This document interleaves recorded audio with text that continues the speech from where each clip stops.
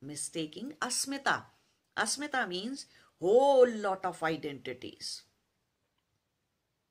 Mistaking all your identities as real you, and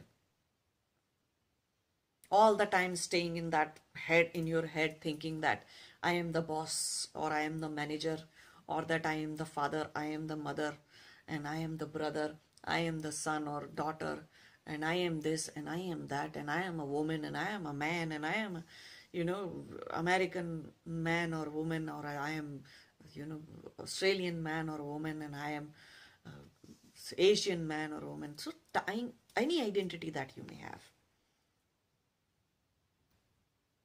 thinking that as real you, and trying to maintain that identity, that social image, and always and always worrying about if that working and all your efforts are, oh, my image as a wife, my image as a husband, my image as a father, my image as a mother should not be, tarnished in any way, should not be tainted in any way. Really, all the time working to maintain those identities because you think of them as real you. And if somebody says your son or your daughter, teenage son or daughter, starts breaking your ego left and right, and suddenly your identities are, feeling very bad about being a father, being mother.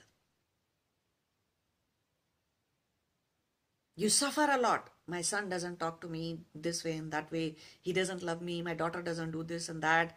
And no matter what I say, and I feel very bad. And lecturing them is really this thing. And I don't care if they destroy their life. I don't love them anymore. They don't love me anymore. All those kind of things start coming to mind. Because that identity got hurt. You got hurt through that identity. Somebody broke that identity in you. And you start going all haywire. So much of hue and cry on the name of identities being broken. Somebody didn't treat you like a woman, your identity is broken. Somebody didn't treat you like a man, and your identity is broken. And so much of hue and cry and you suffer. Whatever happens to these identities, you suffer that. Why are you suffering when an identity is being broken in you? Because you have mistaken asmita with I. You create so many, this identity in you creates desires. Those desires, whether they are fulfilled or not, they become attachments, expectations, and then fears are generated. So all this kind of avidya, all these 4 categories of ignorance or avidya will create strong psychological patterns or vrittis in your first 4 chakras. This ignorance is what pollutes all these 4 chakras. And realizing this wisdom is what takes people lifetimes.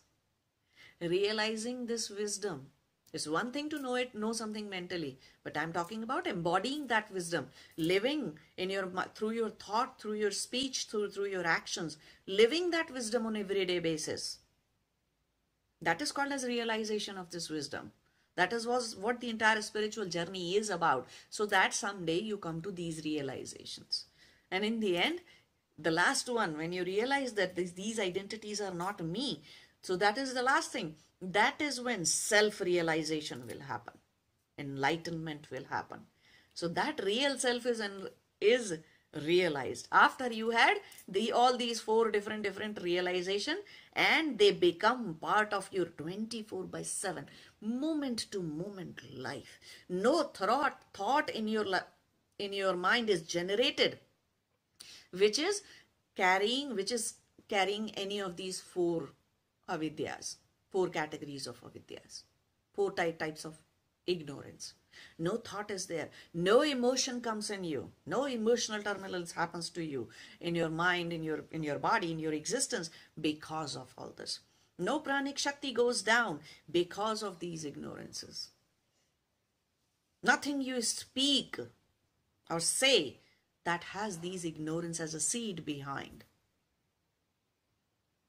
None of your actions are like that, which are generated. Your actions may highly look opposite, but they are not propelled by any of these four categories of this avidya, that is when you spiritually ascend really fast.